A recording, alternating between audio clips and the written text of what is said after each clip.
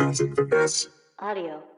Hey everyone, before the episode starts, we just wanted to let you know we now have a Patreon. Our patrons will get access to episodes early, monthly minisodes, and will be able to vote on the movies we choose. Go to patreon.com/isitwet for more information.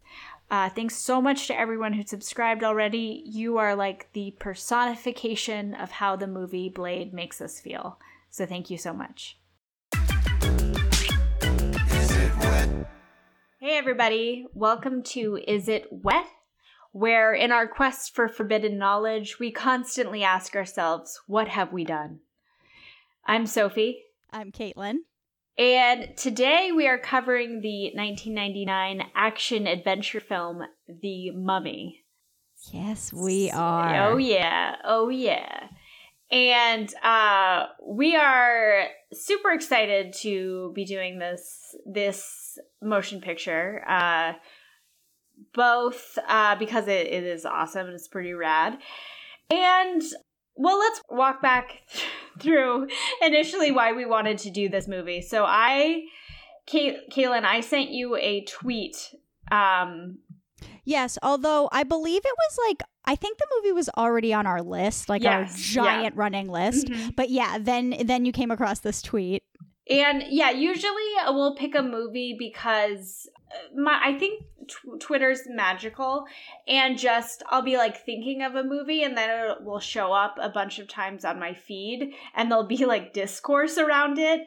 Yeah. This has been happening with Blade. This has been happening with Scooby-Doo. I don't know if I'm if Twitter is optimized, I know you are. No, I think you're manifesting this. I think this is what manifesting is. That's what this is. There's no algorithms. It's not because of my search terms or search history or the fact, that I primarily YouTube and Google these movies. It is the secret. I'm you know what? I wish there was more discourse around Sarah Michelle Gellar and Freddie Prinze Jr.'s sort of himbo Valley Girl relationship, because it's fascinating to me and I love it. So I sent you a tweet because it seemed to be very, very much describing a lot of the sort of dialogue we've had both on this podcast and in our lives. Twitter user L. Anasalin tweeted, I believe, no one is born by. You watch The Mummy at a formative age and the whole cast turns you by. And not only was that very relatable, it also sounds like, it's been a while since I took a science class, but that sounded like a hypothesis to me. Yes. Yeah. And if there's one thing about this podcast, it's hard science, whether that's in our analysis of these movies. We talk about a lot the fluid dynamics that are involved in these movies. We talk a lot about plasmas and we do a lot of equations where you think we're just talking about how goopy it is. We're actually doing a lot of analysis of how things goop. Oh yeah, and it's in the same way that, Noomi Rapace in Prometheus is oh, you don't turn it up to 7. Don't make it go up 7% or whatever. It's the same. Yeah, it's maybe the language we use doesn't always fit it, but it is hard science we're doing. It is as hard science as Prometheus. Listen, a severed head can be 40% alive. Yeah. You just have to trick it. You just have to trick the neurons into thinking it's alive again. So that you can't argue with that science. And all archaeologists are astrophysicists, obviously, and biologists. You don't need a hard. You can just use your archaeology degree for anything, which we'll probably explore in this movie. Absolutely. What is the archaeology going on?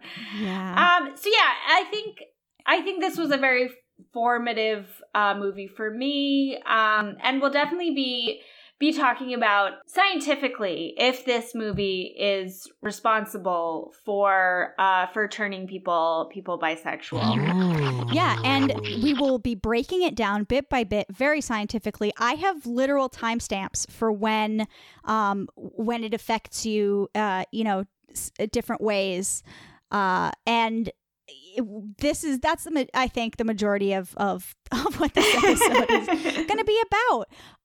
So before we get into some just really hard science, did you have any wet moments this week, Sophie? I did. This was a fucked up week. I just want point. This was a really fucked up week. Yeah, for those of you who don't realize this by now, our episodes are pre-recorded like a few weeks in advance. So this at this point has probably happened a few weeks ago. Yeah. Yeah. But this week there was the insurrection of white supremacists at the Capitol. That was pretty fucked up. Yeah, it was like especially fucked up how like the president told them to do it, and it was just then told them we love you. And then literally said we love you. You're special. Go home. Which yeah, that's really that's a fucked up thing to say. But yeah, so it's just like I'm even having trouble thinking about things that I did and watched, and yeah, so I'm just like, it has been a fucking crazy week. But yeah, for me, I think literally the only thing I can think of happened earlier today. Like that's where my like mental state is, that's as far back as I can remember. And it was that I was like, okay, I got to get some work done. I'm trying to do a bunch of things. I just need to start. I just need to start, and then I'll be able to get some momentum. And a lot of times when I'm doing anything, I like to have just nonsense on the TV in the background. And so I was like, I'm going to turn something on TV. It's just something that I want in the background that's just going to chill me out and just be noise. And what I chose for myself was The Phantom Menace.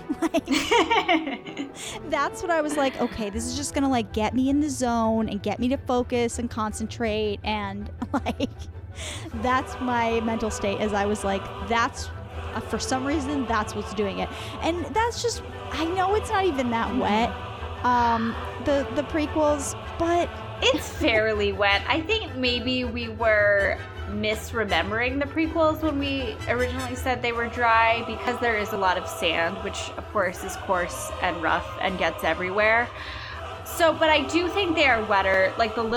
There's a big ratio of little bug guys. Yeah. I think the acting performances are fairly wet. The music is just so frantic and flowing. The sound effects in the movie are nuts, especially anything associated with Gungan City, and the fact that the Gungans and Gungan City is in it. That may be the core wet essence of that movie. The wet sort of epicenter, eye of the wet hurricane of The Phantom Menace, I think, is really the Gungans, and I used to make fun of them, but honestly, I just really love them now. Boss Nash shows up, and I'm like, fuck yeah, dude. Just shibby. Shibby, dude. Dude, I think there's some very wet villains in it. Because I think Darth Vader in the original series is pretty dry. He's just in that suit, and you don't know anything about him, and he's a dry dude.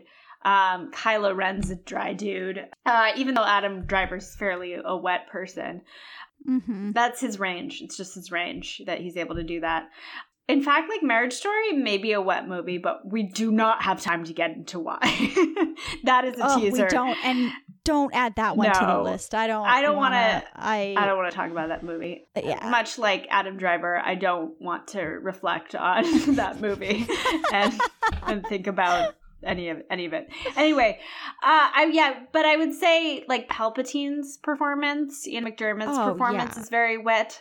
When he's not by a Jedi. And you're like, oh, dude, like, you're not doing a good, Yeah, when he's like, I move for a vote of no confidence in Chancellor Valorum. And I'm like, what the fuck is that sentence in that voice? Like, that's wet and slippery as hell. He's like slippery. He's like his voice is like the way that a snake moves. It's got that sheen to it. Yeah, and it's like, oh, we would all like recognize when a like evil guy is trying to take power, and clearly, transparently, and we wouldn't let it happen. But for some reason, since those movies came out, I've changed my tune on that a little bit. Recent events. But yeah. So what about? Oh, I'm not done talking about the villains from the past. Oh, I want to talk about. Okay, who is that guy? Who is that robot with the upper respiratory infection? Listen, I could talk about fucking General Grievous, and I could talk about fucking General Grievous all goddamn day, because I love General Grievous. Yeah. Like, he's my favorite character in the Star Wars universe. I'm gonna go on record saying that. It's so weird. It's so weird to have a robot character who like wants to be a human, and he wants to be a human so badly that what he's decided he's going to do about that is just like physically put human organs inside of his robot body and give himself asthma. He keeps coughing and shit. It's so weird, and I love that. But he doesn't come in until like the second or third movie, I think. That's true. I didn't get any Grievous. I didn't get any just gorgeous Grievous action today. But maybe I'll watch another one tomorrow. I think I'm gonna try to write a song about him. All right. About General Grievous. Who's got 4 arms and he's coughing and devious? It's that crazy man. His name is General Grievous. Oh, that was awesome. Why give yourself lung? Oh, he's wild. So is he just like, he wants to be a human? Okay, we do not have time. So. Yeah, we don't have time. But all I remember from him was that he wants to be a Jedi. He wants to be a human Jedi. Because as far as I know, a robot can't be a Jedi. I don't know that's.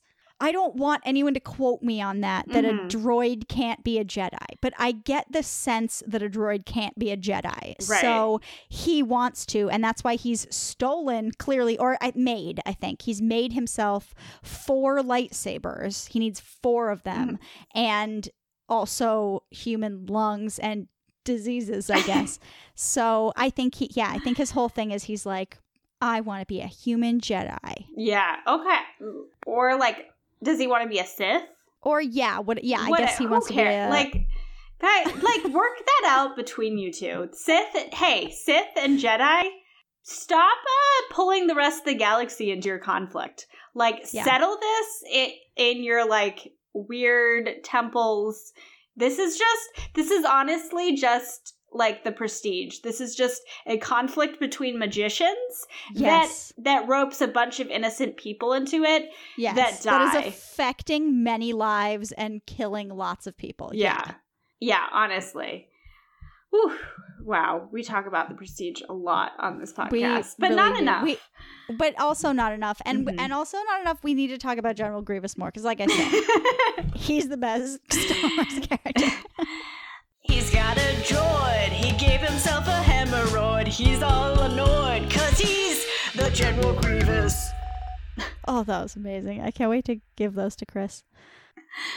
All right, so what about you? Did you view anything that where technology longs to be sentient and have flesh, and so it puts flesh inside of it? Did you look at anything like that? No, I did not. I didn't really watch anything or listen to anything besides the news, but I did go to IKEA because I recently moved, and IKEA is a fairly dry place, but I also don't know because, like, I texted you about this, Caitlin, is that IKEA is like a liminal space. It is somewhere, it is not really of this reality, but is not really of the next either.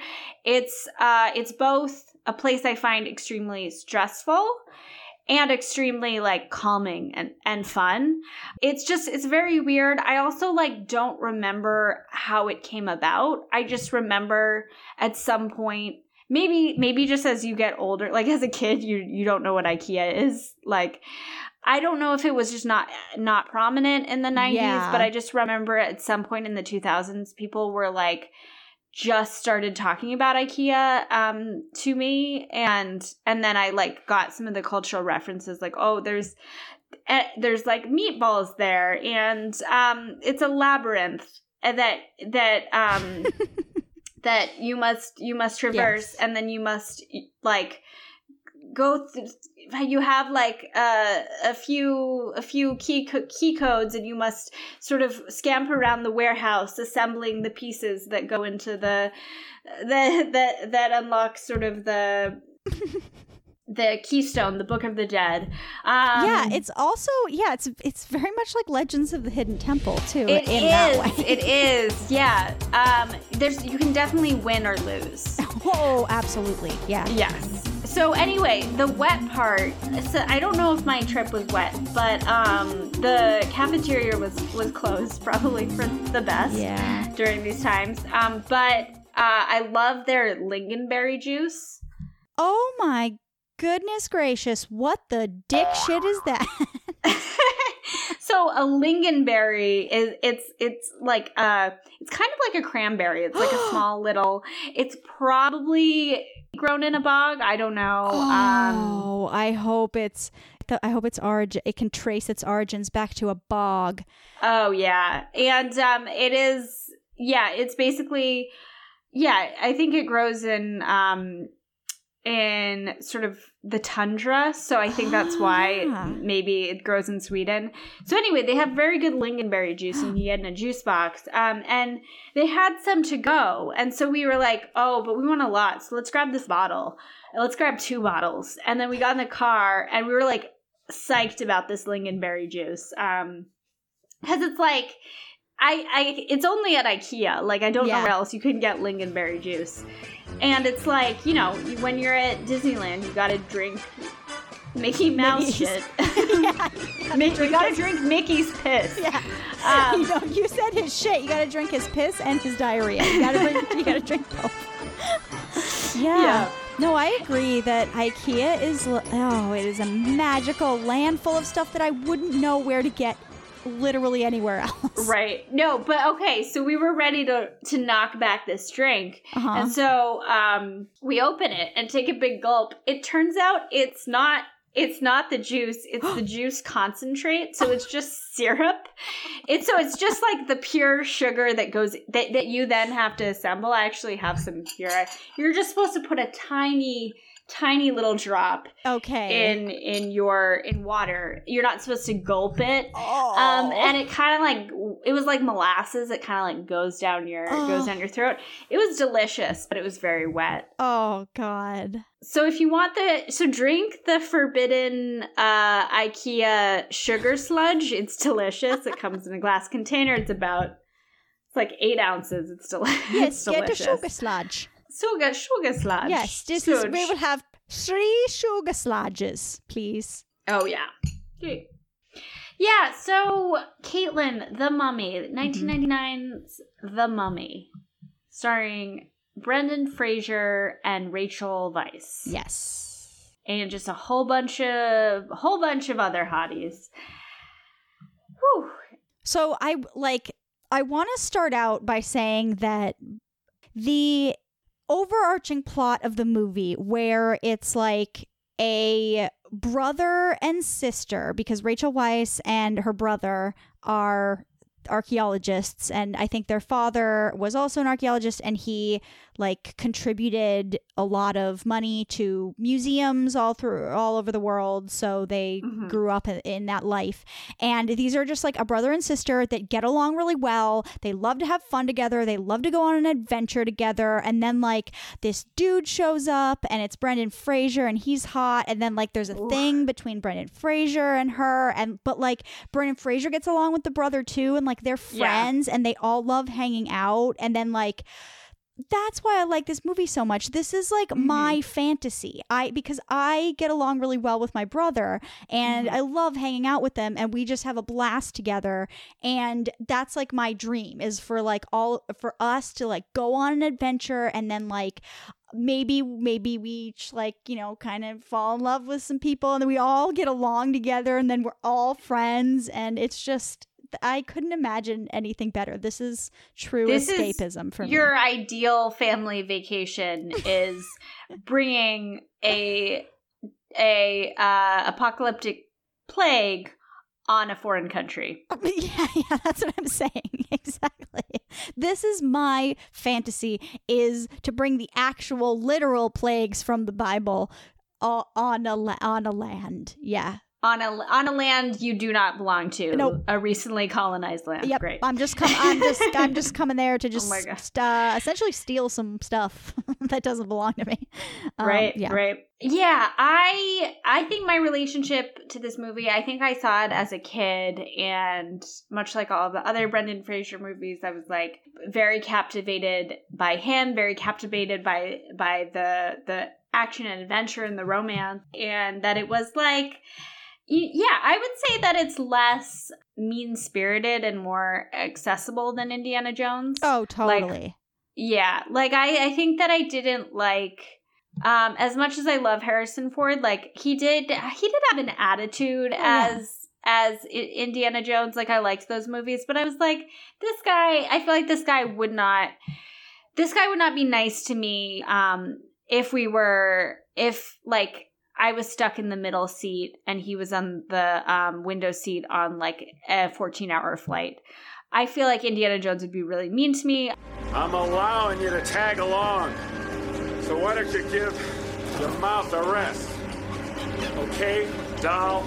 I feel like any character from this movie, including Imhotep, would be cordial. Yes. At least be really apologetic when they need to go to the bathroom or wake me up for food. And I think that's why I like this movie. Yeah, more than Indiana Jones as a child. Yeah, I also agree that this movie forces you to compare it to Indiana Jones because, and I'm sure we'll get into some. I really only followed one route as far as sort of behind the scenes production stuff. But basically, that this movie had all kinds of lives before it became the movie it is. That it was planned to be a lot of different, went in a lot of different directions before it landed here, and the where it landed was really purposefully an Indiana Jones. Not even parody. It's not parody. I think it's just. It's another film in the genre. It's like not even, I guess, an homage, but it's like it's also its own thing. Right. But there's definitely, there's nods to it, like specific nods. Like, am I just making this up in my head where there are several parts in this movie where people are trying to get underneath like a trap door that under, in a cave. And that's so Temple of Doom. A lot of this movie was Temple of Doom. And so I like that this movie is borrowing from sort of the tradition of Indiana Jones, more than like a parody or a reboot or something like that. It's just sort of borrowing from that tradition and adding to it and tweaking to it in ways that I think are really fun and, like you said, more accessible to people. It's, I think in some ways, and I will definitely get into more specifically about this, but I think in some ways it's a little more, I wouldn't say subversive, but it kind of does like interrogate some tropes in these movies, and at the same time it's not like too snarky. It's not being like, isn't it ridiculous? Isn't this so cliched that this happens in like Indiana Jones? It's just kind of like, this happens. And also, I love that they did not just go, it looks pretty good. They did not go wild with the CGI. I think because of, they didn't have the biggest budget, but also, you know who did the practical effects and CGI, I think. Oh, I don't think I looked that up. It was, the CGI was done by Industrial Light and Magic, George Lucas's company. Oh. So right before the prequels. Yeah. I guess he did this.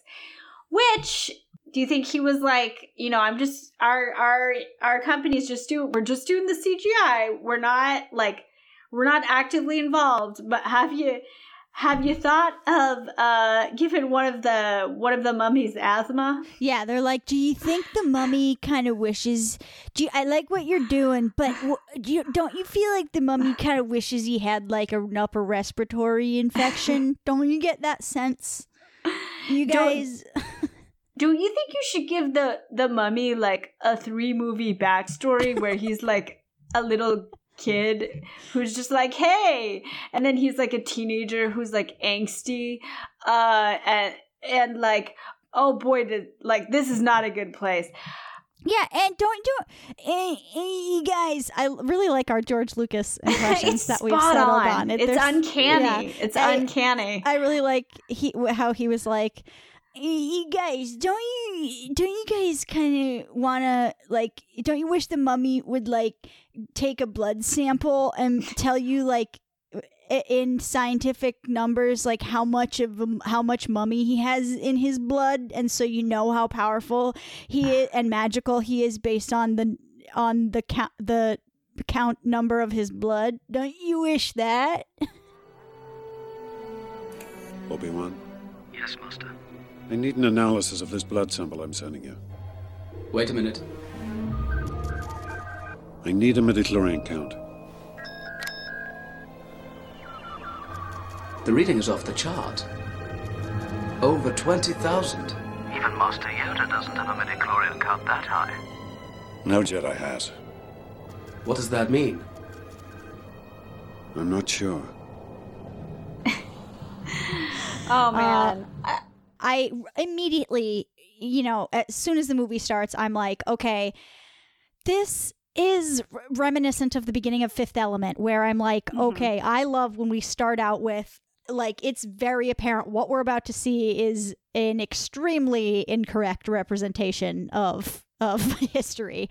Yes. But that's all right. Let's do it. Let's get into this. And then a moment happens where, so I sort of tracked in this movie, I sort of tracked moments when I kind of questioned my sexuality, and it will move seamlessly towards finally realizing it's bisexual.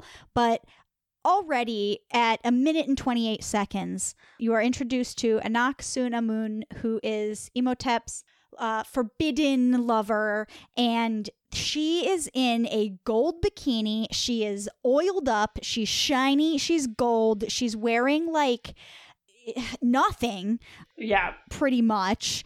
She's wearing gold paint and a little bit of chains, I think. And her and Imhotep are so fucking wet, and when I see her, I saw this movie as a child, and I remember seeing this and being like, I know something about myself. Like, So that's the moment at timestamp 1 minute and 28 seconds where I believe I know I'm not straight. That's okay. Yeah. I would love people to write us in either with their own timestamp of this movie. Yeah, again, it's pretty controversial to say that you're not born a certain way, that a movie could turn you bisexual. But I mean, maybe that's I really encourage any straight people to watch this movie and just reflect on how you feel at these timestamps. Yeah. They will, and you will feel like there's no way not to. But and I also know that it's really controversial, and it's like a really hot take to say that like the sexy gold lady is sexy. I know that's like, breaking news here, but she's really sexy. Yeah, how many, that timestamp, I want to inject some hard science into this. Yeah. How many joules would you say that scene has? Is there a limit?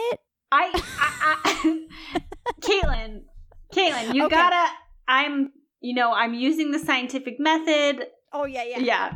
Okay, you gotta go with me on this. It's probably like 60. For some reason, I feel like this is 60. 60 joules. I hear it. Yeah. Mm-hmm. So, but yeah. And then, like, just for sure, the concept of taking your lover's vital organs and placing them in little marble jars next to their dead body is just wet as fuck. It really is. Yeah. Come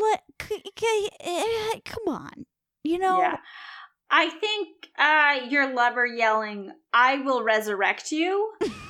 It first of all, very extremely romantic. Yeah. I love it. Yeah. So this movie, as we said, is not a accurate portrayal of ancient Egypt or present day Egypt, obviously. No. And I, in fact, I thought it was very, I thought another wet part of this movie was the font that it used for just subtitling ancient Egyptian. Mm-hmm. And what I find interesting is, like, and I think the elephant in the room for me is, like, this movie is still, and I can't be the judge of this as someone who is a Westerner and not Egyptian. This movie is fairly racist still. Oh yeah. But somehow, like, the more recent mummy movies and, like, gods and what was the gods and men gods of Egypt. Somehow the movies that take place in this setting about ancient Egypt have like gotten more racist, and weird, and that is an indictment of Hollywood. I would also say that this movie, similar to those movies, also casted a lot of non-Egyptian, non-North African, Middle Eastern, Arab people as Egyptians. They cast a lot of Europeans and white people. So that's not cool. And I don't know how Hollywood really just backed up without looking after this movie.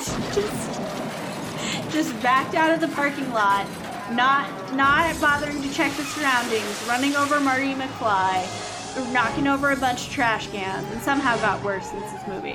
Yeah. That being said, the font at the beginning, for ancient Egyptian, I was just like, what is this font? Like, I don't, like, it was somewhere like papyrus. It was somewhere. And I just was like, this is like a wild font. So we reached out to my friend Jacob, who is a designer. And I was like, what is this font? Because, like, I need to be able to accurately describe this font. Yes. And he said that it feels like a combination of condensed vintage typefaces and Arabic-inspired faces that mimic sort of the 30s and 40s style of Egyptian and Arabic fonts. So, I don't know. I thought that was interesting. Yeah. They tried. That is so interesting that, like, out of all of the, like you just said, how they clearly paid no attention to being historically accurate with most things in the movie. Why spend so much time and attention to detail on this aspect of it to, like, kind of be historically accurate? They're like, we don't care about the representation of human beings, but we gotta nail this font for the exposition. We gotta fucking nail it. Yeah, we're gonna hire someone who knows what they're doing, but just for the fonts. Yeah. We just want the fonts to accurately reflect this culture. So anyway, that's my font spiel. So after that, I would agree that the opening with both Imhotep and Anck-Su-Namun very very beautiful couple. Definitely very, very into it. I love just a man that promises to resurrect you and will wait for you all of eternity. I think that's very nice. And then when he does resurrect you, that like smoke water effect thing, when her soul sort of starts to recreate itself. Do you know what that reminded me of? The blood god? Sort of, yes, but also something else from another movie we've watched. It to me looked exactly like the protoplasm from Scooby-Doo. Oh boy, yeah, yeah. Oh boy, I saw it and I was like, I've seen this effect before. I know what this is. This is protoplasm. So they use the protoplasm. Yeah. So what? It's a strong opening. It's like listen, this is a love story. This is a romantic comedy. Yes. Honestly, it could that phrase can be used to describe this movie. yeah, it is quite romantic and quite funny. So, and then so this to me, and I did not do timestamps, but to me, a critical bisexual moment was the introduction of Rachel Weisz's character in the being just a klutzy, goofy librarian. Yes. Okay. So while you don't have a timestamp for that, I have a timestamp for later in the movie at 53 minutes and 10 seconds. I have the quote when she says, "I am a librarian." And she just declares it. And I was like, okay, so I know from earlier in the movie that I'm not straight.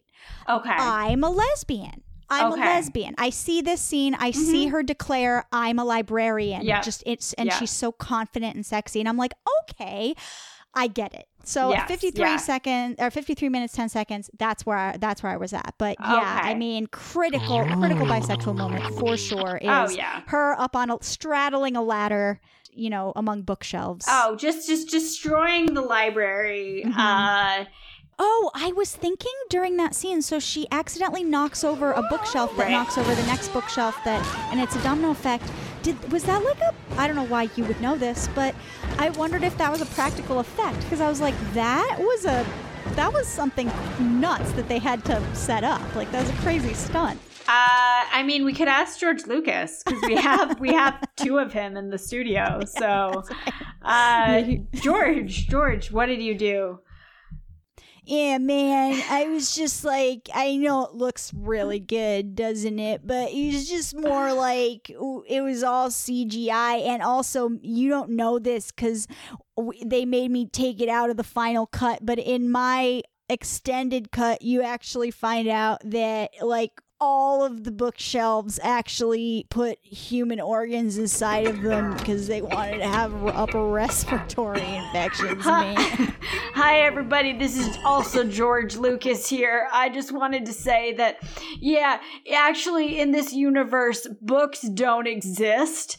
And actually, it's all a Jedi mind trick, and that Evie, Rachel Weisz's character, is doing on everybody to make them think that books are real. Because they're not, and that's the canon.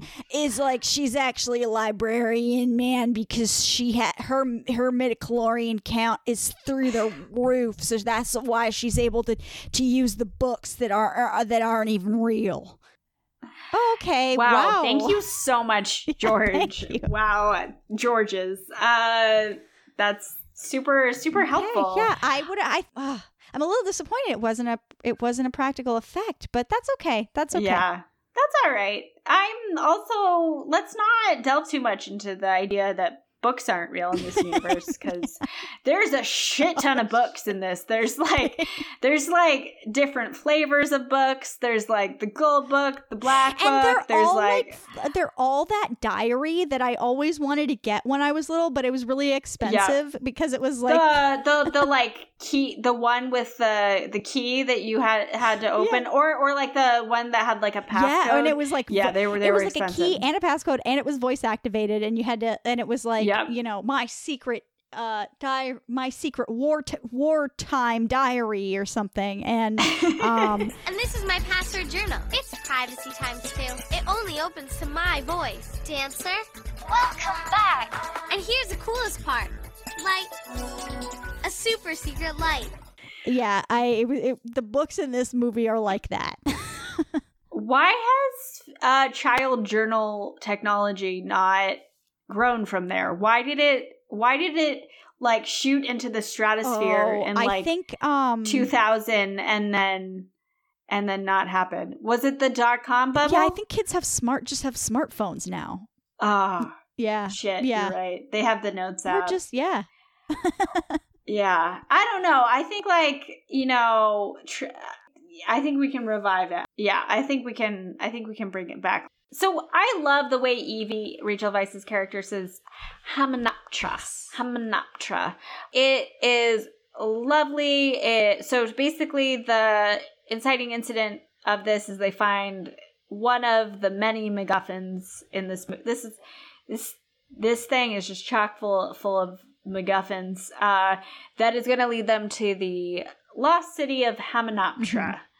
And one of the things that I love about this movie is that a lot of things are being triggered because they've split into like two groups. We've got like two. Yes. We've got the, Brendan Fraser and their camp, and Rachel Weisz and her brother, and later on the Magi join forces with them. Whew, yeah. And then there's the other group, which is like, they're like himbo rogue archaeologists or something. So where I will throw this movie a bone is, and again, I cannot be the judge of whether this was cool or not, was that the portrayal of the archaeologists. There's an American cohort of like cowboy archaeologists who might have been like a subversive take on Indiana Jones, so like a cowboy American archaeologist. And then there's our heroes who are British and American. And it does portray everyone as like a bumbling, greedy idiot, just causing damage. Even our heroes. Yes. So Evie, straight up, she's the villain of this film. She invokes the mummy's curse. She makes all the bad things happen. Yes. And she has to restore it. So it does show that these archaeologists are not like a positive presence in this story, in this country.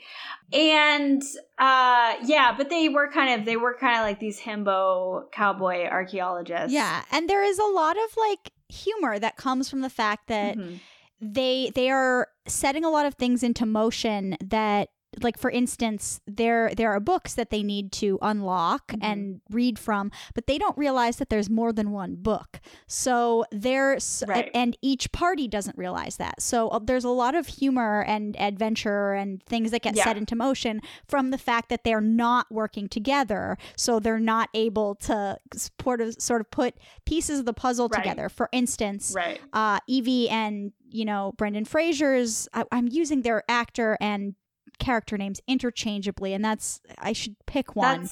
That's okay. That's all right. I think they'll understand. Okay. So for instance, you've got Rachel Weisz and her brother and Brendan Fraser who open a book and read something like, you don't want to open this thing. So they know that.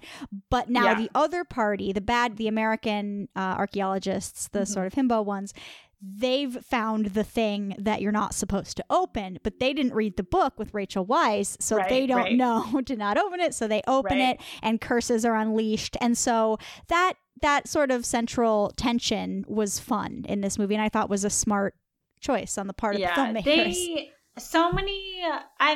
This has been said before. It's not so much that like you see movies that take place pre-cell phone and you're like, none of this would happen if they had cell phone. No, like a lot of, I think, movies, and that's a weird take, that I wish the Mummy had cell phones. It takes place in like 1923 or something. But I think a lot of things it would still move the action forward, but a lot of media, people need group chats. People need a WhatsApp group. I think literally the most egregious thing is the Vampire Diaries, because it came out in 2009. They could have had a group chat. Oh yeah. Even vampires I think they have to be invited into the group chat. I don't think that like most people. Yeah. Are we all vampire? Like when it comes to your phone, maybe vampires can't start a group chat. They have to just be invited. That's what it is. Yes. Okay, that's what it is. That's totally what it is. Yeah. But none of that show would have happened if people had a group chat. Yeah. Anyway, oh boy, and we're not there. That wasn't a sidebar. That was just that was like a Vampire Diaries excursion. Anyway. Yeah, so there's these two warring groups of archaeologists, but first we got to go to another critically wet moment and critical bisexual moment, which is the introduction of Brendan Fraser's character, Rick O'Connell. Is that his name? I think that's his name. Yeah, you're right. I remember Rachel. I can picture Rachel Weisz saying Rick O'Connell, which. Yeah, sure. That's a name. Yeah, so he is in jail and he is introduced. He's extremely sweaty. He's extremely not basketball scene from Bedazzled, like the polar opposite. Like he is pretty sweaty and grimy and has a sheen, but it's working for me. Yes. In like a hot way. Yes. And he's very kind of sarcastic and mean, but like in a sexy way to Evie. He also like kind of kisses her without her consent, but then later she was like, that was great. Yeah, so I think it's a great character introduction where your hero is almost immediately hanged. I think that's a strong start. Almost immediately hanged is immediately hanged. He is hung. I think my memory must have blocked that out because I was like, whoa, they pulled the door and he goes and the whoever's watching it is like, oh, it didn't break his neck, so now we have to watch him, struggle. Right. But I was like, whoa, but we're like watching it. It's happening and it goes on for a bit and I was like, is this supposed to be funny? Like, right. I don't know exactly what was making me angry. I was just like, I think maybe I was like, whoa, I think I saw this as a child. And like everything's fine, but everything's fine, but like they really do pull the trap door and he falls and he's choking to death. Yeah. And like it's almost like comedic tension because the guy's like, he's like, are you gonna go on a date with me or whatever? Right. And so it's like a comedy moment, but I like that gives Brendan Fraser's character an interesting motivation to go on this adventure because he's already been to Hamunaptra and he's like, and he had a confrontation with the Magi and like the place almost killed him. Yes. And he was like, nope, I'm good. And so his motivation is not because he wants the treasure, not because he's like this hot librarian. He literally like she saves his life. He almost died. Like he almost shuffles off his mortal coil. Yeah. I think he faces his mortality. So he is indebted to Evie, and that I think that's kind of what. And I think he like doesn't then want her to die in Hamunaptra. Is that your read of his motivation? Oh, totally. Yeah. Is he because he's not like completely coerced, right? He's not coerced. I think he's like he they just want to know how to get there. And he's like, "Okay, fine. I'll show you how to get there." And they're kind of like, "Okay, I guess show us how to get there." I don't think they necessarily needed him to go, but I think he also knows. I think he starts to fall for Evie immediately and thinks to himself, she does not know what she's getting into. Right. I either am going to die here or I might as well, like, I'm the only one who has this knowledge. Right. I might as well go and show her. But yeah. Also, they may have like killed him again if he just hung out and because she says, give him to me. Like, release him to me and he can be our guide. Okay, so maybe that is a little coercive if if you're like, hey, go on this field trip or die. Yeah. But I mean, it would be a pleasure to be on a riverboat with Rachel Weisz. I know. I love a riverboat scene. Oh, absolutely. There's not enough riverboat scenes in movies to me. No, there's not. So, I don't know, have you been on a riverboat?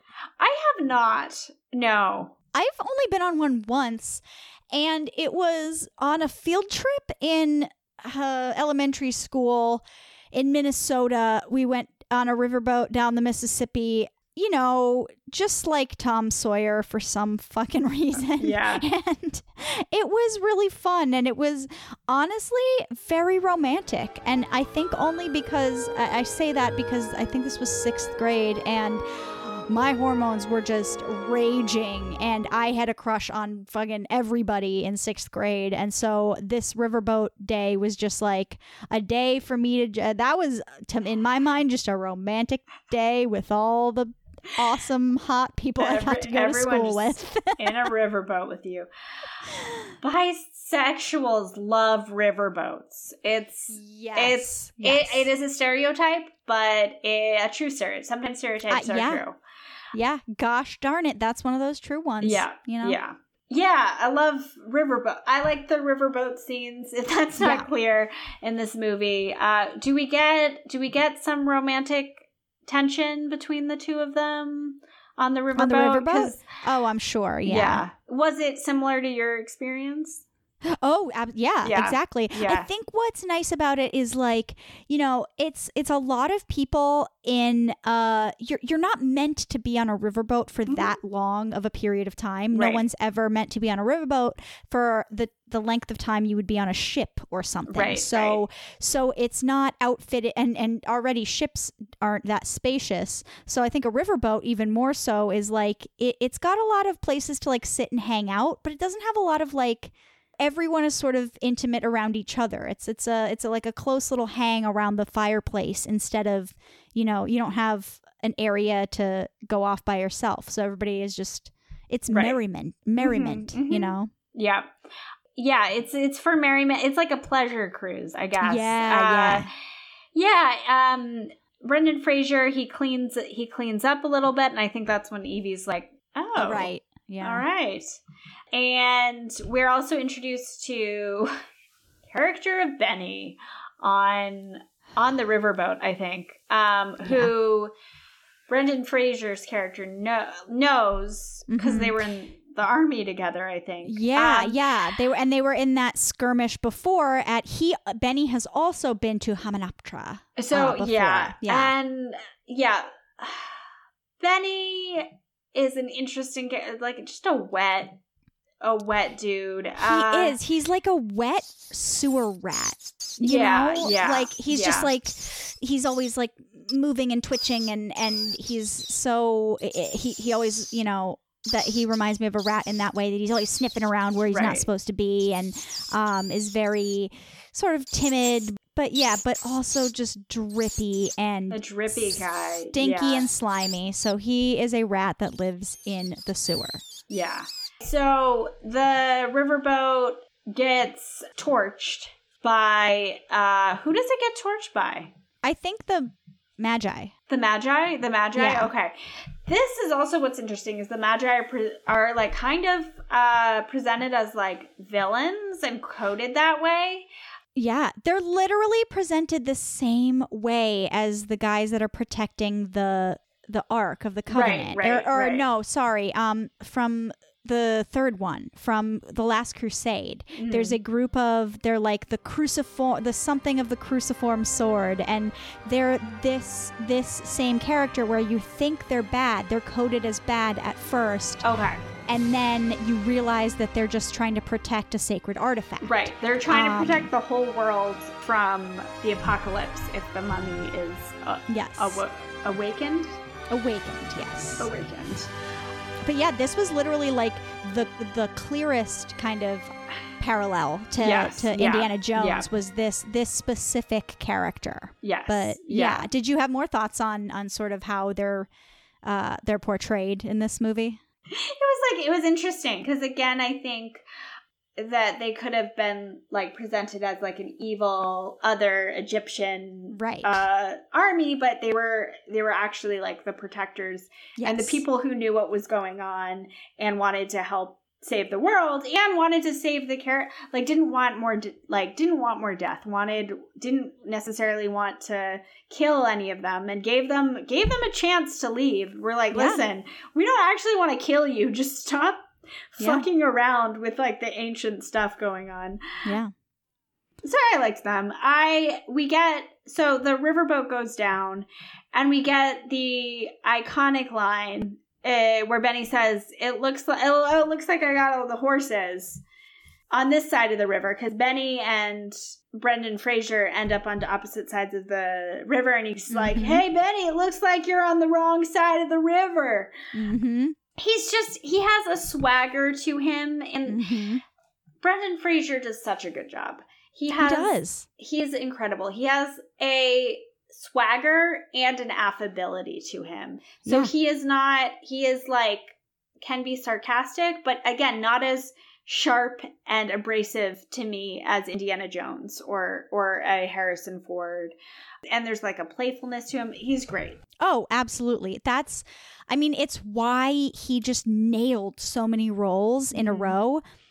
But yeah, so I think is it around this time sort of when so yes, they get off the riverboat and they make it to land. They're on opposite sides of the river. Brendan Fraser and the good guys are sort of on the correct side of the river, and they start making their way to Hamunaptra, and then they get there, and I think we just need to pause here and address really clearly for the listeners, and for anyone who hasn't seen this movie. It's around this time where we find out how the mummy curse works. Okay. Because it is truly the wettest thing about this movie. It is one of the wettest concepts in the world. It's wetter than the blood god, because the blood god is one guy becoming something. Do you maybe you want to describe sort of how does the titular mummy, sort of come back to life? I straight up don't remember, nor did I write it down. Well, okay. So basically, it says, there is one, the undead, who, if brought back to life, is bound by sacred law. To consummate this curse, he will kill all who open this chest and assimilate their organs and fluids. Oh, yes. And in so doing, he will regenerate and no longer be the undead, but the plague upon this earth. So what ends up happening is the mummy, in order to come back to life, he needs to be flesh and blood. And in order to do that, he physically, like in real time, takes flesh and organs from other people. Yeah. So you sort of see this first when there's like this bumbling, one of the bumbling himbo American guys. Are you a himbo if you're trying to steal ancient artifacts and invoke a mummy's curse? I feel like that's not respecting. It's not, women. But like all of them wanted to do that. Like even that's fucking true. Brendan Fraser, That's true. If we're gonna count Brendan Fraser as a himbo, So I'm so sorry. I didn't mean to. So that was very wet. Him needing to suck. He basically sucks the juices out of people directly. Yeah. Yeah. And sometimes directly their organs. So one of the guys loses his glasses and they break and he can't find them and he can't see. And so thematically what ends up happening to him is the mummy takes his eyes. You see him take, I don't know about actually taking it, but there's an eye, there's a socket hole, and then the mummy turns around and the eye is in the mummy's head. Wait, so he took the eyes of someone with glasses? He did. So he took eyes that can't see very well. Oh my God. And he doesn't grab those glasses. So is the mummy just seeing blurry things around him? I didn't even think about that. Maybe he's not evil. Maybe he just can't fully, he needs his prescription and he needs to see what's going on. Oh my God, that is such a good point. I can't believe I didn't think about that. They make such a big deal out of how it's that guy's eyes that are in the mummy. Like they show you that, and we just saw how he is so blind that he cannot see, 3 inches in front of his face when he doesn't have his glasses on. He really needs glasses. It's not just like he has a slight farsightedness. Yeah, no, I think oh my God, the mummy, it's almost impressive though. Then like all of the things he was doing like basically legally blind. hand-to-hand combat. Yeah, so if anyone wants to do like edit this movie, do like a deep fake of this movie where the mummy's wearing like Harry Potter glasses, I would appreciate, because then not only is it scientifically accurate, and I'm on board, I think that would be cute. I think if he had some big old glasses, that'd be nice. Yeah. What if the mummy had transition lenses? What if the mummy had? Because that would be practical, because he's either in like a dark cave or he's out in the desert. In direct if anyone's a candidate for transition lenses, it's the mummy. Yeah. That was probably his first plan. He was like, okay, I'm going to get these idiots who resurrected me. I got to take care of them. Then I'm going to conquer the world and find my true love. In the meantime, going to stop by Lens Crafters and going to get some transition lenses. Oh, but the Lens Crafters in Hamunaptra does not have good customer service reviews. They're all like, ugh. I opened the glass case. I unleashed a evil spirit into the world. I no longer have any juices. Yeah, I opened the glasses case and just thousands of beetles spilled out of it. And now there's an infestation in my house, all because I ordered a pair of glasses from Lens Crafters in Hamunaptra. Yeah. But yeah, we haven't talked about the beetles yet, the scarab beetles. That was a wet moment. Because they go under your skin. They bubble under your skin, you know? Yeah, this was not cool. This was like a parasite Prometheus thing that I don't like, that I'm not a fan of. Although after Prometheus, like, I could handle it. But basically they like, if you get one, they go in your skin and like go to like your heart or your brain or whatever and kill you. Yeah. Or if there's a bunch of them, they just swarm on you and eat your flesh. So wet as hell. I was also thinking about it, and they make it pretty clear that they seal the bugs in with the guy, and then those exact bugs are like awakened. Like I kept being like, these are mummy beetles too. Like, so I think they're like magic. I think they like eat him for eternity. Which is fucked up. Yeah, again, slowly. This is a fucked up curse. Like, it really is. I mean, honest, the beginning is scary. It gives you a lot of sympathy for him. He was literally just trying to be with his love. Yes. Yeah, and wait, and the curse wasn't Imhotep's. It was the Pharaoh's magicians, I guess. They put the curse onto him. And they were like, this is a horrible curse that might doom the world one day, but this guy slept with my girlfriend. Which, that's not a himbo move. That's no, and the part that really isn't taken into consideration that gets me mad is like, it's not just, oh, you slept with my girlfriend, but like she was in love with him too. Right. She did not want to be, I don't think that's a hot take that the Pharaoh from the beginning of the Mummy was unreasonable. Yeah. I think that's like text hot in the text. Take, but like Pharaoh's kind of mean. Yeah. There's not any other stories where that's a theme. Yeah. Oh, okay. So I think I wrote down the time stamp. I didn't write down the timestamp. I wrote down a cryptic series of words, as I always do when taking notes during this movie. Okay, so this is the moment I turned bisexual, when they play fight at the fire. There's a moment, they have like a cute moment, Evie and Rick at the fire, and he is just so winning. Oh, I think she is drunk. Yeah. But it's still cute. He's very sweet. She goes to kiss him and then she passes out. Yeah.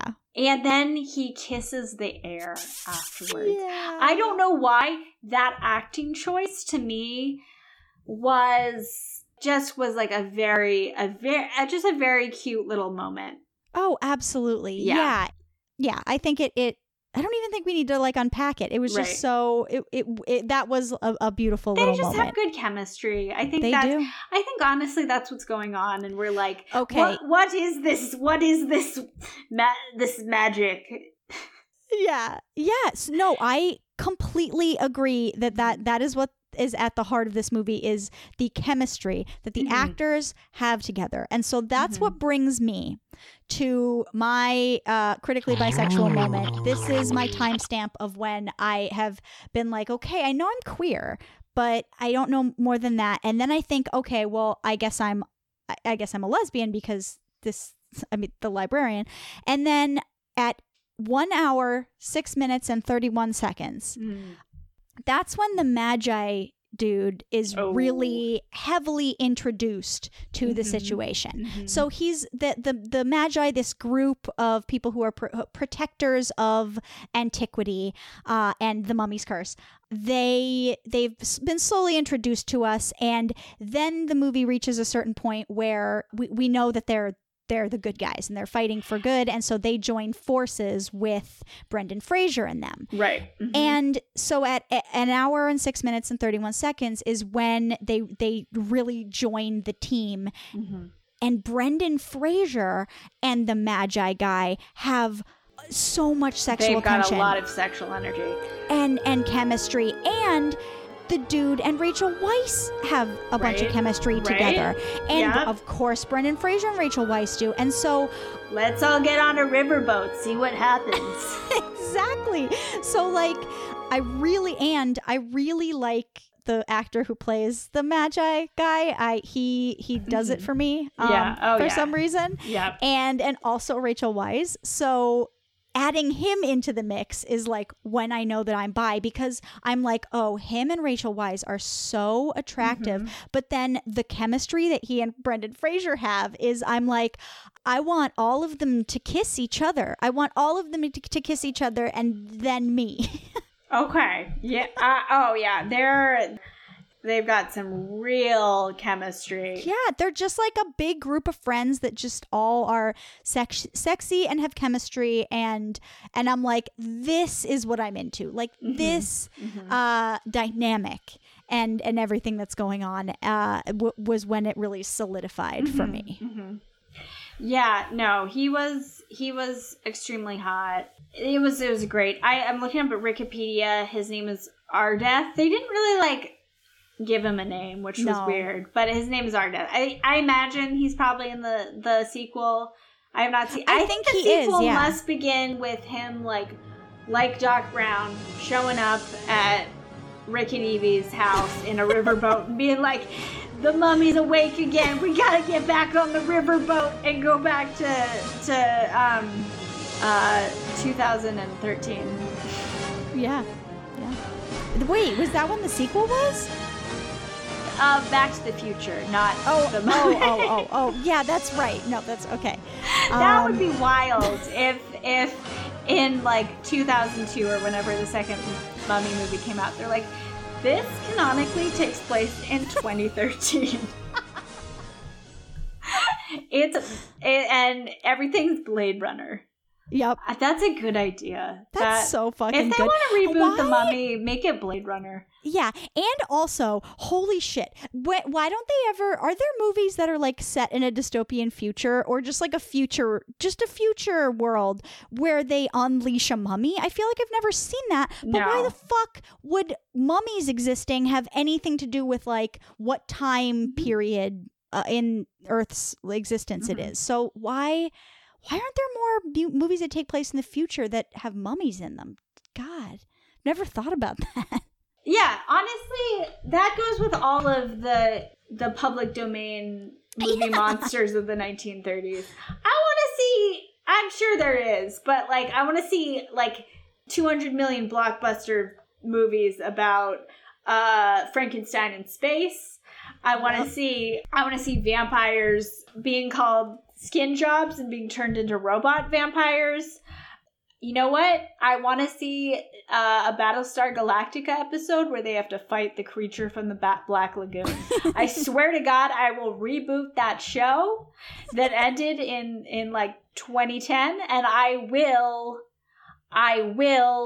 put the creature from the Black Lagoon into it. She'll do it. She's not kidding. Yeah, I will figure out a way. Yeah. Oh, man. Yeah, I really want to see Nosferatu with Bluetooth. Ooh, that'd be so good. Yeah, yeah. I think he would really like one. I think he would really like having one. Yeah, I think so, too. You know, we could talk about just the aesthetics of the mummy himself, how he opens his mouth a lot, way further than than one would be able to open one's jaw, and so that CGI is just goopy and it's so goopy. Yeah, that visual, and like bugs fly out of his mouth, and then he eats a beetle at some point, and it's like.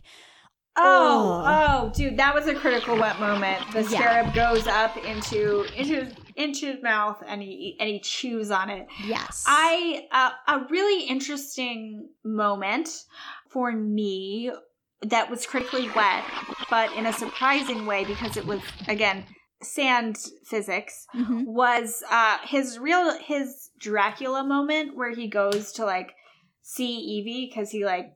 Oh, he needs her to put his girlfriend like into her body or something. Yeah, she's like the conduit for bringing the girlfriend back, yeah. So he goes in and he like, I guess he's Sandman from Spider-Man 3. Yeah. Yeah. Yeah, I was saying because, that he sort of becomes quicksand, kind of. He becomes sand and he goes through her keyhole and then he regoops himself. Yes. And it's a wet sand moment, which is just very interesting. To me. Yeah, I think, I had some more critical wet moments and critical bisexual moments. Definitely, for some reason, him sanding himself through the door was both. Okay. I was like, because I was into it, I was like, even though it was creepy, like don't go sand yourself into a woman's bedroom and then stare at her. But for some reason, I was like, yeah, okay. There was some chemistry between Benny and Rick. I'm not gonna lie. Yeah, no, because he grabs him by the lapel, and he's like, "Oh, Benny," and like he tries to save, but like he doesn't want Benny to die. Right. I think he's like, "Oh, Benny, why do you like always make the bad decision? Why can't you just right? Like he's frustrated with the fact why can't you be cool for like 5 minutes? yeah. I think Rick is truly disappointed that like Benny's the enemy now, you know. Yeah. Oh, for sure. This was wet and sexually interesting. Oh boy, this podcast. The role of little kissies in the movie. I love little kissies. Yeah. It's important that they, so the kiss initiates the whole action because he kisses Evie. Oh, okay, yeah. At the beginning, and then she kisses Imhotep to distract him to save her friends. Again, that was just interesting to me. It was like, just use little kissies. Kisses as weapons. Very, very wet. Very wet concept. Oh, I actually didn't like the sadistic way Benny was treated. I think it was like a harsh, and I think that like remind me how he goes again. People. He gets trapped in the cavern and eaten by beetles. Right. Yeah. He was greedy, but he wasn't that evil. Like he was just like, I don't know. He was used. He's the character. He's the character like in I don't know why this is the only one I can think of, but it's like when a villain needs a henchman, and so like in Thor Ragnarok, Hela, Cate Blanchett's character decides she sees Scourge, who's this like dumb he's got a Cockney accent even though he lives in Asgard, He's like that bumbling Cockney guy. She decides like he's her henchman. So I sort of saw Benny as that. Like, it's inevitable because they've been chosen for their like unwavering loyalty. Right. And like, you know what Thor didn't do? What? He didn't get all of his friend, what's his name? Scourge is his name. Scourge didn't get all of his skin eaten off once he was no longer under her spell. True. It was like a lot. Justice for Benny. Like, honestly, yeah. Yeah, and I was thinking a lot of in this movie, it's not that people die in this movie. Mm-hmm. Like in big, I mean, think of how many people just die in Indiana Jones movies and stuff. Like, it's just constant. But it's how the people die in this movie, and the truly horrifying it is horrifying when you think, like, this movie makes you think about the ways these people are dying. Like, it makes you think about the fact that Imhotep is being buried alive and then eaten alive very slowly, and he's not going to die because of it. He will just like become this immortal evil being. And then also Benny, later on, he's getting eaten alive in a completely dark tomb. It's all too fucked up. It makes you think about that. Yeah. I will say what I liked about the ending of this movie is that our main characters, they don't get any treasure. It's like they don't she almost brings the book of Amun-Ra, which is worth a lot, but it falls and she tries to go back and they're like, no. Yeah. They just clean up their mess. Yeah.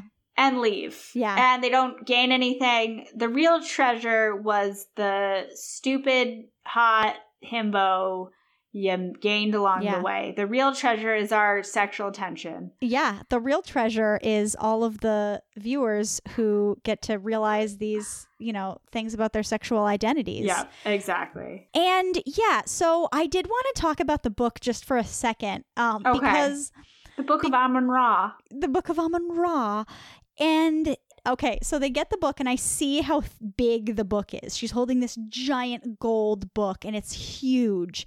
And I see it and I'm like, oh my God, it's going to take them forever to find that one spell that they need. Right.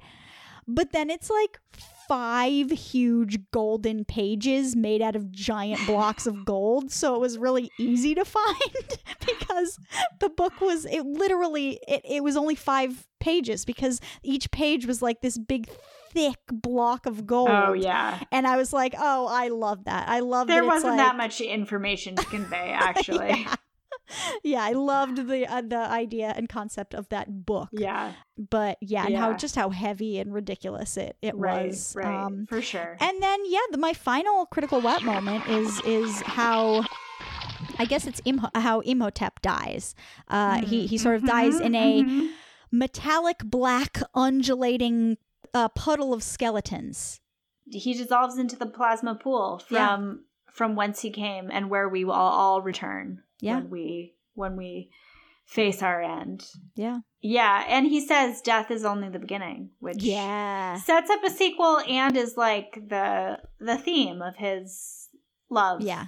And well, when he said that, when he said like death is only the beginning, I was like, okay, so we're back at the same place at when the movie started. Right. But cool. Nothing was, things were gained. It was just about like it was a fun adventure. It was like literally my last note is just, yes, good adventure. Fun adventure. Right. Exactly. So can we talk a little bit, and you alluded to this, about I think this movie was in development hell for a long time. I was going to say, I would love to just track that before we go into verdicts. It is wild what this movie could have been. Yes. One of the first iterations of this was Daniel Day-Lewis was going to portray a brooding mummy. Yes. I think I've gone on record to say that Daniel Day-Lewis does not have the range to portray a wet character. He doesn't. He does not have the range to play a wet mummy. No, even when he's dealing with oil, which is so goopy and wet, he's still... Well, and I want to say, so before Daniel Day-Lewis, Universal had an idea for this to remake... a 1932 movie. They hired these producers that recruited Clive Barker to direct it. Mm-hmm. And Clive Barker, I don't know if you know, he did like Hellraiser and a bunch of other things, but he does like really violent, fucked up horror stuff that people love. I even really like some of his stuff. Yep. And so Clive Barker's vision was incredibly violent, and the story revolved around the head of a contemporary art museum who turns out to be a cultist trying to reanimate mummies, and it was described as dark, sexual, and filled with mysticism. So that was Universal's initial thing, and I don't know where that went, but next up there was the director Joe Dante comes in, and he's like, we got to pay these big bucks to get like you said, Daniel Day-Lewis. Yeah. The next one was... Could you even imagine brooding Daniel Day-Lewis as a mummy? Like, I'm a mummy, you see, and this is my son, a million scarab beetles. Yeah. And me and my son will come over to you, and we will drink your organs up. We will I drink you up. I suck your eyes right up. Okay, so he would have done a good job at like portraying. He would have really gone method. He would have definitely. Obviously, it's Daniel Day-Lewis. He would have locked himself in a sarcophagus for 1,000 years with flesh-eating beetles. He would, but he would have removed all his organs and put them in pots first. I think he would have insisted on doing his own stunts, and also, therefore, would have had his jaw surgically unhinged so that he can do the flying beetles out of his mouth scenes. Yeah. He would have definitely not worn any contacts so that he could, like the mummy, only see blurry shapes around him. Yes. So he can get in the mindset of a character who has taken the eyes of someone who needs glasses. Which again, great. Okay, yeah. So after, please tell us about after Daniel Day-Lewis, because the George Romero version. Yeah. Okay. So next there was going to be maybe a version directed by George Romero, famed horror director of Night of the Living Dead, right? Yeah. He basically wanted to do Night of the Living Dead. Yeah. He just wanted to do that, like zombies, not mummies. The description of this is. Unfolding in a nameless American city in modern times, events are set into motion when Imhotep inadvertently awakens as a result of his preserved cadaver having been exposed to rays from an MRI scan in a high-tech forensic archaeology lab. It's a fish-out-of-water story when Imhotep, having regained his youthful appearance, recognizes the need to adapt to a contemporary society that is 3,000 years removed from the one he came from. Assuming at first that he is a representative from the Bureau of Antiquities, Helen finds herself drawn into a tentative relationship with Imhotep, while also experiencing clairvoyant flashbacks to a previous life in the 19th dynasty of Egypt as a priestess of Isis. Wow.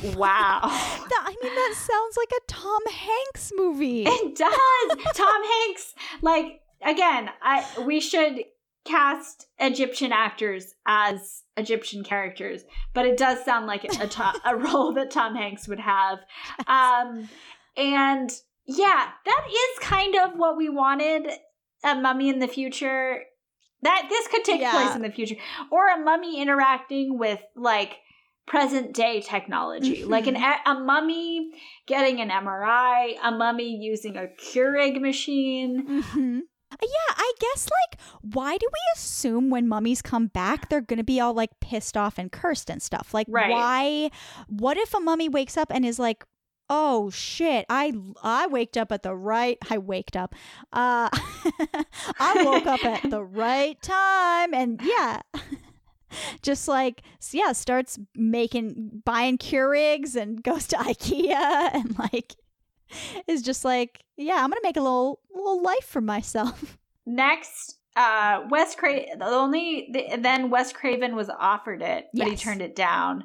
That could have been interesting because maybe Wes Craven would have given Matthew Lillard a role, 90s Matthew Lillard a role. Talk about toasted. Man, the only thing I like better than an eggplant burger is a chocolate-covered eggplant burger. So, yeah, also in the Wikipedia, and I just liked this because it references a movie I think about constantly. At the time when this movie was being made, Universal management had changed in response to the box office failure of Babe, Pig in the City. And the loss led the studio to want to revisit its successful franchises from the 1930s. So that's when they increased the budget up to $80 million and made this movie. And Universal learned the wrong lesson from that and kept trying to reboot the monster movies of the 1930s. Apparently, to avoid dehydration in the scorching heat of the Sahara where the film was filmed, the production's medical team created a drink that the cast and crew had to consume every 2 hours. What was in that drink? What was that drink? What was in it? I don't know, but whatever it was, maybe that's what was giving everybody the special juice. Maybe that was what was giving everybody mad sexual tension with each other and chemistry. That big they were bisexual energy. Yeah. Oh my God. Yeah. We got to find out what that drink was because it needs to be the official sponsor of bisexuality. I'm getting a word from a note from our producer. It is in fact IKEA's Lingonberry juice. That is the official drink of bisexuals. Yep. The official sponsor of bisexuals is IKEA's, but not even the diluted version, just the concentrate. Oh, it has to be the concentrate. The syrupy concentrate. It has to be the concentrate. But anyway, the crew members often had to be airlifted after being bitten by snakes, spiders, and scorpions. Oh no! Maybe, do you think the set was cursed? Oh shit, maybe, because apparently I love this part of the podcast where I just read the Wikipedia page, but Brendan Fraser nearly died during the scene where his character is hanged. Vice remembered Fraser stopped breathing and had to be resuscitated. Why were you doing that stunt? Why were you doing it? That's what. Okay, this actually pretty fucked up. The way that Brendan Fraser was treated on movies like this, led to him having a lot of chronic pain in his life. So now I'm mad, but also, damn, Brendan Fraser died for this movie for a little bit. He for sure did. Holy crap. Now I know why I was so affected by it at the beginning, because I was watching a man die. Oh, man. That's nuts. He died. He totally died. So, okay, this is not necessary, but it's just a little bit fun. That one of my favorite theme park rides of all time, and I'm not alone in this, people often say it's one of the coolest, most unique rides they've ever been on, is the Mummy ride at Universal Studios. Mm-hmm. And I think the plot of that ride, and when I say the plot of that ride, I mean when you go on a ride at Disney or Universal, one of these really big high level production companies, that often standing in the line is a whole story. They make it really interactive and fun because you're going to be waiting in line for a really long time. And so the story that they tell you of why you're riding this ride is that they're filming The Mummy, or they're filming a sequel or something. Okay. And so Brendan Fraser as Brendan Fraser is talking to you on the set, and there are rumors that the set of the new Mummy movie is cursed. Okay. And so it's like so much fucking fun. And like different, you start out on like the set, or like it's very clear that it's a set because there are costumes and film equipment and things that are labeled. And then as you get further in the line, you get into the real set. So you're basically just in like an ancient Egyptian tomb. And it's just so it's a really unique ride. It's a small roller coaster, and halfway through the ride, it like stops and like goes backwards really fast. Ooh. And it is a really unique ride. And sort of is a story within a story, a mummy curse within a mummy curse. Yeah. Is the ride bisexual? Yeah, because it's my parents are really going to understand this episode if they watch it. Yeah, seriously. No, I would say this ride is like bisexual as hell because it's like it's all like neon lights through smoke, and also mist. So you're getting physically wet when you ride this ride. Oh, nice. And it's like parts of it are fast and parts of it are slow, but all parts of it is like a barrage of neon lights and smoke and laser beams. And so I think all of this speaks for itself why all of that is bisexual. Okay. You don't need to say anything more. Understood. Yeah. Okay. I'm ready to move on. Did you find any new holes in this movie? You don't have any holes? Nope. Yeah, so the only ones that I can really think of and that I think are... I have two. Okay. So, well, I guess three, if technically, because the first two are, so we sort of described that the glasses guy breaks his glasses. Oh no, he can't see.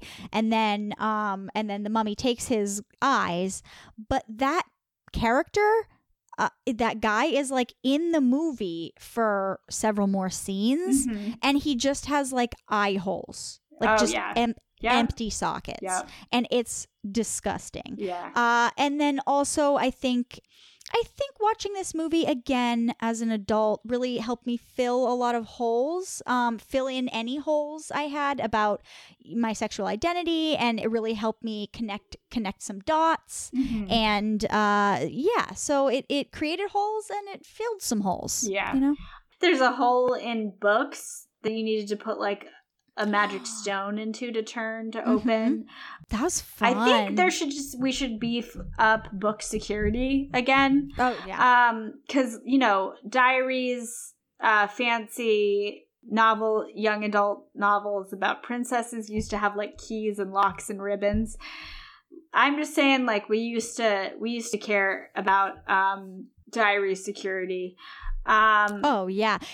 And at one point, someone says the line, "It's just a book. No harm ever came from reading a book."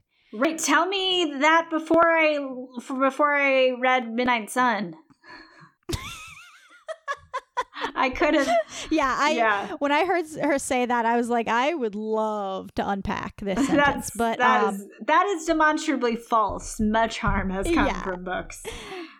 But also that within the context of this movie, literally harm comes from these books. Right. Yeah.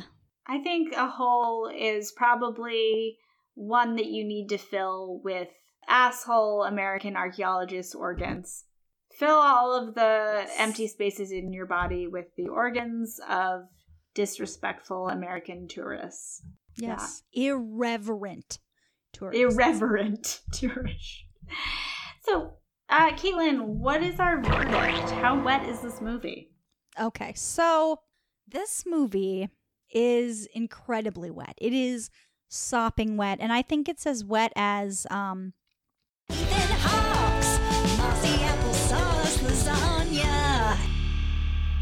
And because Ethan Hawke is so sweaty and slimy and greasy. He's really greasy, and he's an incredible actor, but just was the greasiest star of so many movies in this exact time period when The Mummy takes place. And he's got this applesauce lasagna, which fuck you, Ethan Hawke, he insisted on making it. He's like, lasagna's not goopy enough. It needs this like sweet, gloppy nonsense and the melding of these flavors. And on top of that, it's old and mossy because he left it out in a forest. Ethan Hawke. Yeah. Ooh, that is accurate. That is scarily accurate. Yeah. But what about you, Sophie? What's your verdict? So this movie is as wet as a deadly luge made out of the body parts of fallen Ewok warriors and greased by IKEA lingonberry concentrate that you ride down with all your childhood crushes to the music of Mitski. So it's pretty literally visceral. Yeah. While still being like somewhat family friendly, and it's definitely goofy, like in a good, satisfying way, like a nice lingonberry concentrate. And also, there's just a lot of sexual tension and bisexual energy for sure. Yeah. Yeah. So it's a pretty wet movie. It's a wet movie. Yeah. Wet movie. Yeah. It's 2059. She's a no-nonsense astronaut on the surface of Mars that doesn't have time for dating. She just likes science. All these calculations are so hard, all of the vectors on this planet. He's a 4,000-year-old mummy who just can't catch a break. Oh man, I just woke up and now I'm on Mars? What are all these beep boop machines? Hey lady, can't you get a guy a drink? She's all business. I can't believe this mummy is distracting me from my quadratic formulas. He's all play. Hey everybody! Let's have some of this 4,000-year-old juice I just found from my sarcophagus. Let's do it. Will they ever get along? Could you hand me my beaker? I have to do science. All right, lady, here you go. Hey, you know what? You remind me of that woman that I died for 4,000 years ago. What? Yeah, it's cool though. I'm the mummy. Coming, the first movie you will be able to see out of quarantine, The Mummy 2059. Sophie, that was amazing. That was fantastic. Is it wet? This has been a production of Mess and Finesse, a comedy label based out of Somerville, Massachusetts. If you want to hear more of this program or shows like this, please send us an email at admin@messandfinesse.com. That's ADMIN@MESSANDFINESSE.com. And for more content, directory of programs, or information on live shows and comedy classes, please visit messandfinesse.com or follow us at Mess and Finesse on social media. Thank you for listening.